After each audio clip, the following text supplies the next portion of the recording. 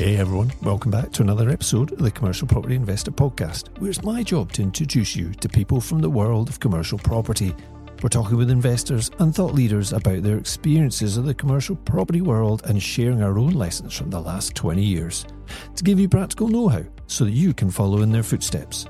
If you've ever thought commercial could be your next step, but it just seems too confusing and opaque, then you've come to the right place. There are so many exciting opportunities in this dynamic sector, and I'm looking forward to pulling back the curtain and sharing them with you.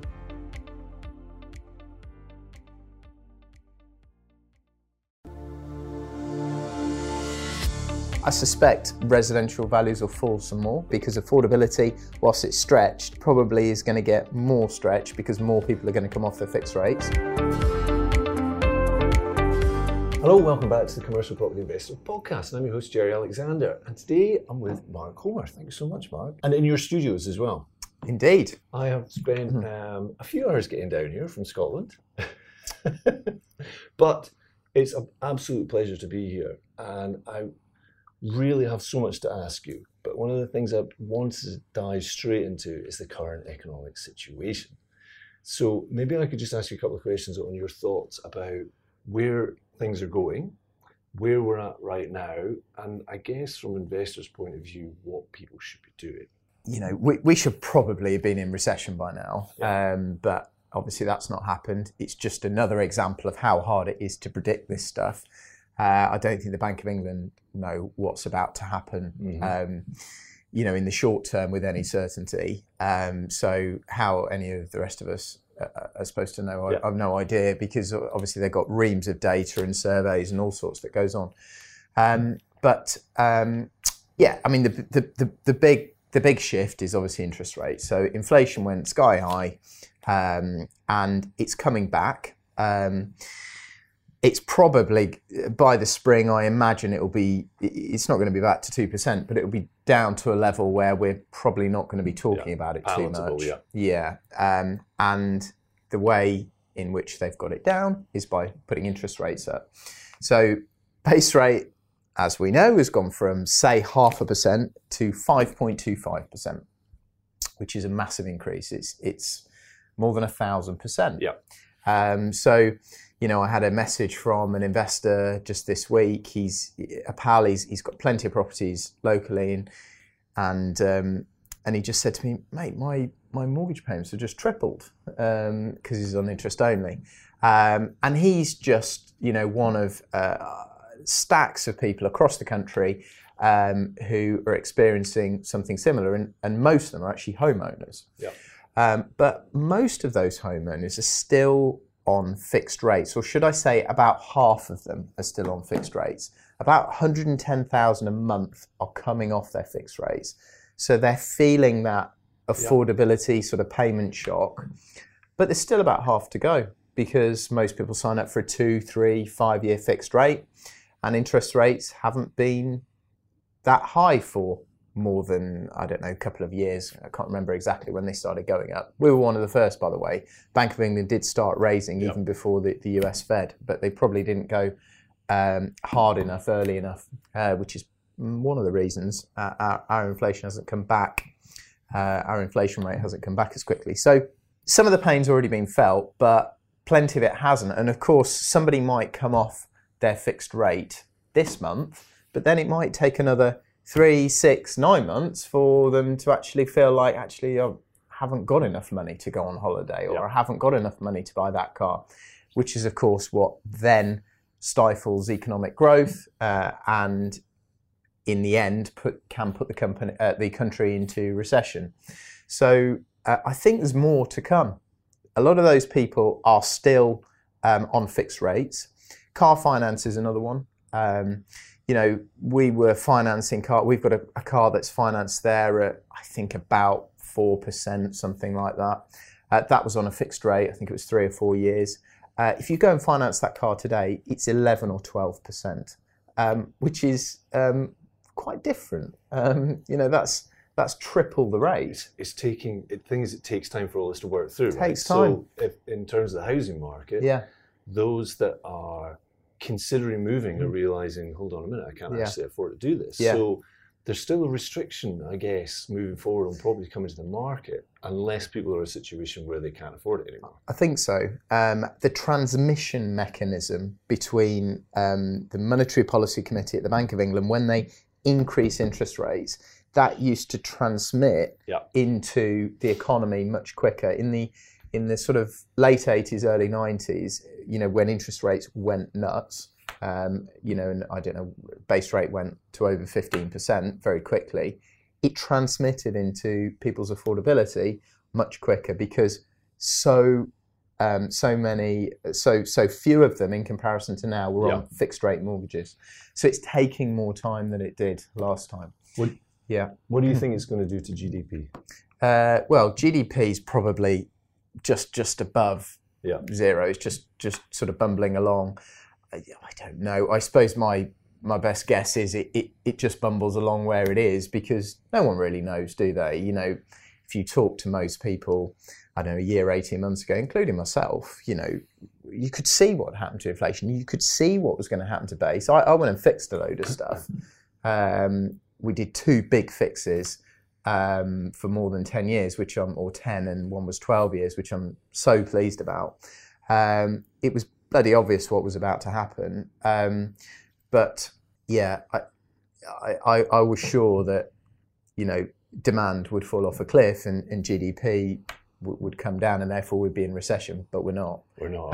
And like you say, there's too much money sloshing around. They printed a hell of a lot of money.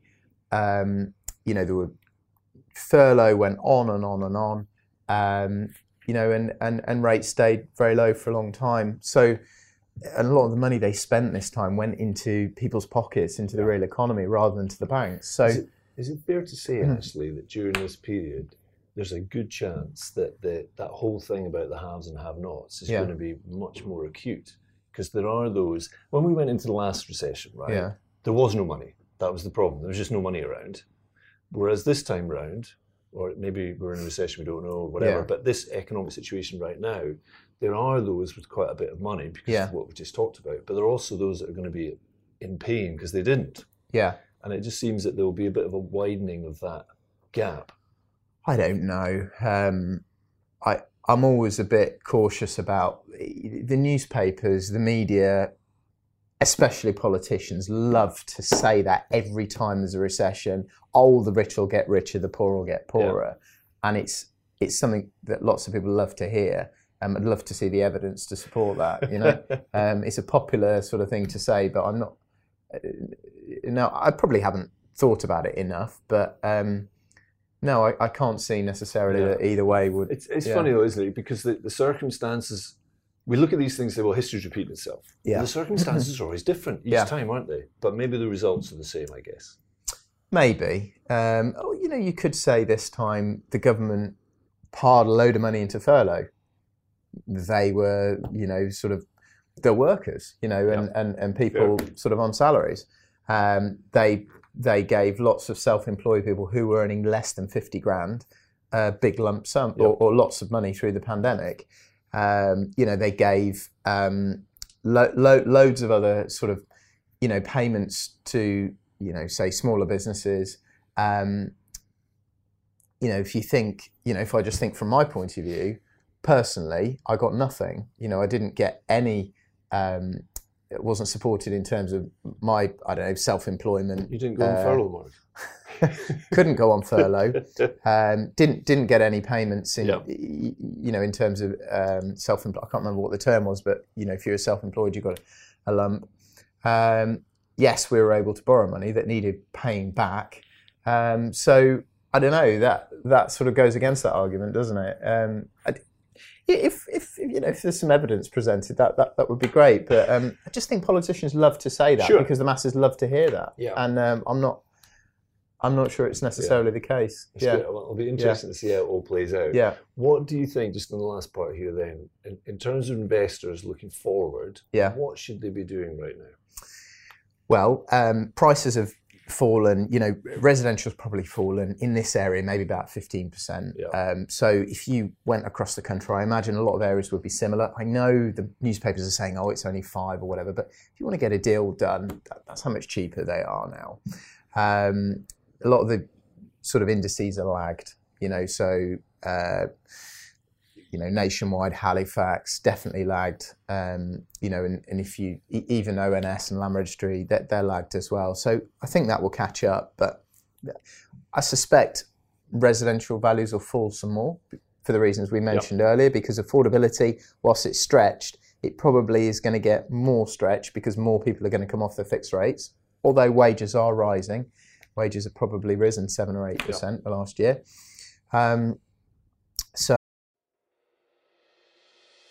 If you love to travel like me and you understand the power in escaping the money for time exchange trap, but you just don't know how to do it, then building an Airbnb consultancy business could be exactly what you have been looking for.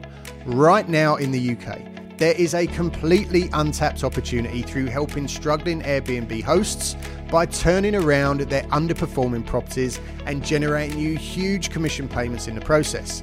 We are going to teach you all of the tools and all of the techniques that we've learned over the last 5 years through building our very own multiple six-figure Airbnb business, arming you with everything that you need to swoop in and save the day.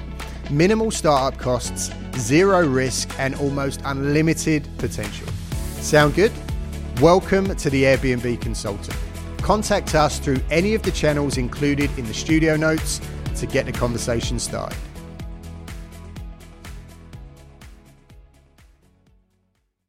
So industrial had a very, very strong run. It went nuts. I mean, the big sheds, especially the sort of Amazon sheds, the big distribution hubs, on long leases, they were down at 3.5, 3.75, in terms of yield. And to me, it was nuts. It was absolutely nuts. Those sorts of buildings, they've probably dropped a third. They're probably 30-40% drop capital value. So predictable, as interest rates have increased. The smaller sheds, have also dropped. I don't know, less so, but I'm sure they're off 10% at least. They also went nuts, and of course there has been a technological shift. Yeah. Lots of businesses have come off the high street. They've gone onto the industrial estates to then deliver all of this sort of internet type ordered goods, last mile delivery and all that sort of stuff. So yes, there's been a big story behind that, but I'm usually the contrarian. I usually don't like those markets because I just feel like they're pumped. I'm not saying there isn't more to go with that. Of course there is. The friends I've got with industrial, they say there's massive demand and they're letting them. So I don't think there's an oversupply. But I've much preferred retail and sort of unloved stuff. We can buy. I'll talk about deals in a minute, but we bought a building recently right in the square in the middle of Peterborough. So the best bit. It was the same per square foot as one of those industrial units on the air. It's gone too far. It's nuts. So they've dropped. The retail probably has come off a little bit more. It came off sooner. Yeah, it COVID did. Had the effect. Absolutely. That's exactly it. So, obviously you had the credit crunch. Through COVID, it was hit really hard. I'd say from probably 2008 to, I don't know, now that the rents are probably halved. And I don't know, the capital values they've over more than halved, I would say. So you're right. It was during COVID that the retail dropped. I'm not sure that rates have pushed the value of retail down that much. The industrial's really so smashed, and it's catching up. But the retail had been on its knees already. So it was the stuff to buy, and it still is. Yeah, it's interesting. There are definitely some opportunities in retail. Yeah. Because that other market's so overheated. The industrial, but it's finding the right location that allows you to do that kind of activity. Retail. Yeah. So just in terms of investors looking forward. Back to that for a second. Yeah. Is it a time to be out looking? Is it a time to be sitting on your hands doing nothing? What's your thoughts? I'm out looking. I think it is a good time to be out looking. I think not all values, maybe industrial, well, who knows? But definitely with residential, I think there's, they're going to come down a little bit more. But I think now's the time to be out there, viewing, building relationships with agents, leafleting campaigns, whatever it is you do, because I suspect that next year will be the cheapest time to buy, for many, many years. I think next year, the deals you'll do next year will be, I imagine, the best deal. You'll look back on them in 10 years and go, that was so cheap. How long do you think, so much speculation, how long do you think that window will be open? It's so hard to say. I mean, if I just think back last time. Where's your crystal ball, Mark? Yeah, well, all I can do is go backwards. So the past is usually the best guide to the future. So March 2008 was really the pit for me. So the stock market was, I don't know, it's back to 3,000, 3,300. Residential values, if you wanted to get something done, that was probably the low point. I started going into commercial and buying buildings to convert. And that was also led by permitted development rights, which came a bit later. But I actually probably did my best deals in 2010. Yeah. It was probably a year out. Once, maybe vendors had just accepted that those were the prices, and, they'd had long enough in the market to see that prices had fallen and they weren't coming back. The market didn't really get going around here until 2012, 13. So about almost 4 years. Yeah. No, it was different. It got different ingredients. So you ended up with a different cake. There wasn't much money around. Banks weren't lending. And I think, yes, banks maybe have backed off a little bit this time, but it's nothing like 2008. They've got money and they're lending. So maybe it doesn't last as long. Yeah. It's difficult to know. I mean, I viewed about 20 auction properties, little terraced houses, 2-3 weeks ago, because I wanted to sort of get back into the market. And I couldn't really, they were all about 15% off where they would have been a couple of years ago. But they weren't cheap enough. So they all sold? They all sold. Yeah. I was hoping that some wouldn't, and I'd pick them up after auction. Yeah. But, there were plenty of people viewing, and it always puts me off. Plenty of people turning up, plenty of people viewing. So I don't know. It may not. It probably won't get. In fact, it's unlikely to get as bad as it did in 2008 for those reasons. But those people that are leveraged up, it's got to get worse, hasn't it? It's got to get worse because interest rates dropped in 2008, 2009. This time they've gone up 1,000%. So it probably is a game of two halves. The ones that are leveraged, it's going to be tougher for.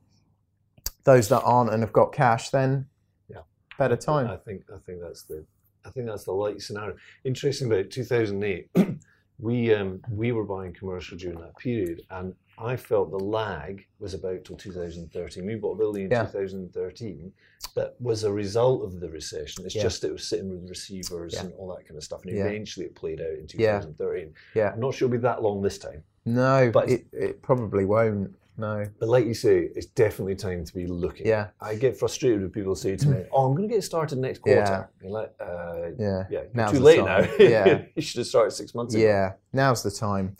You need to be out, finding stuff. It's not, I've mentioned car finance and I've mentioned people's mortgages. There are also a lot of businesses with a lot of debt. Mm-hmm.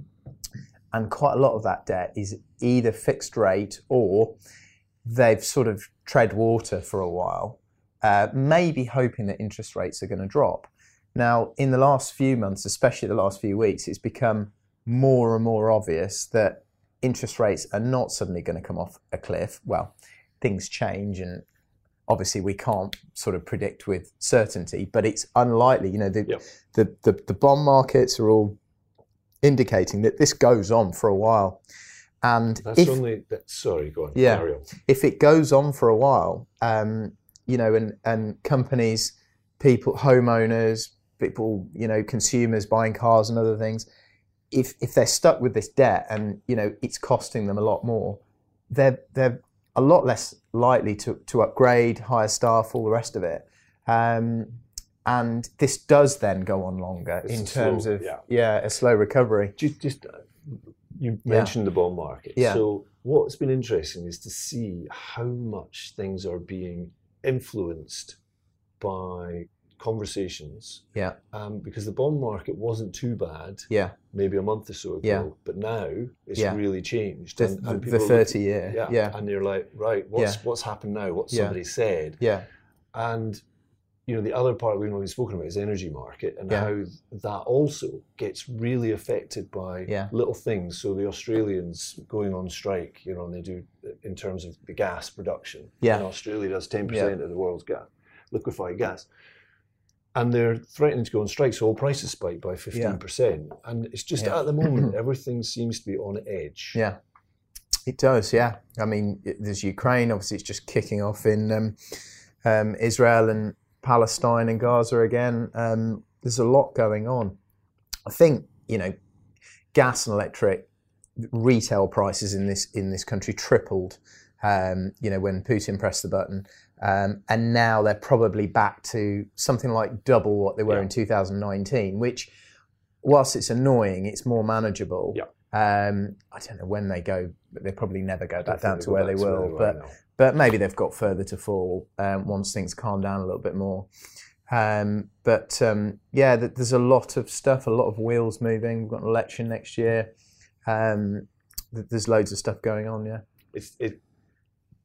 During all the different things that have been happening, our customers still buying, they're still working. So a lot of our commercial customers are still carrying on business as usual. It's almost like they're trying to ignore all the stuff that's going on. And it's interesting just watching the indicators fire around everywhere.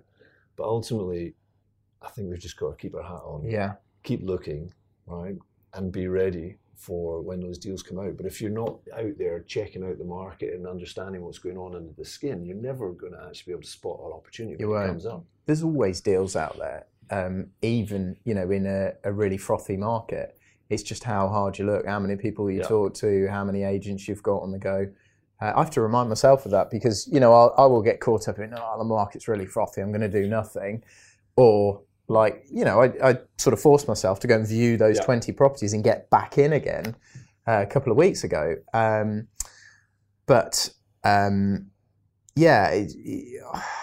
You just get I get a feeling in my stomach. I just loads of people viewing, sort of, all the properties sell. It really, they were bidding and bidding and bidding and bidding. There were loads of them involved, and then another one comes in, and another one. I did it all online, but I just thought, man, I don't like this. I like it when they all disappear,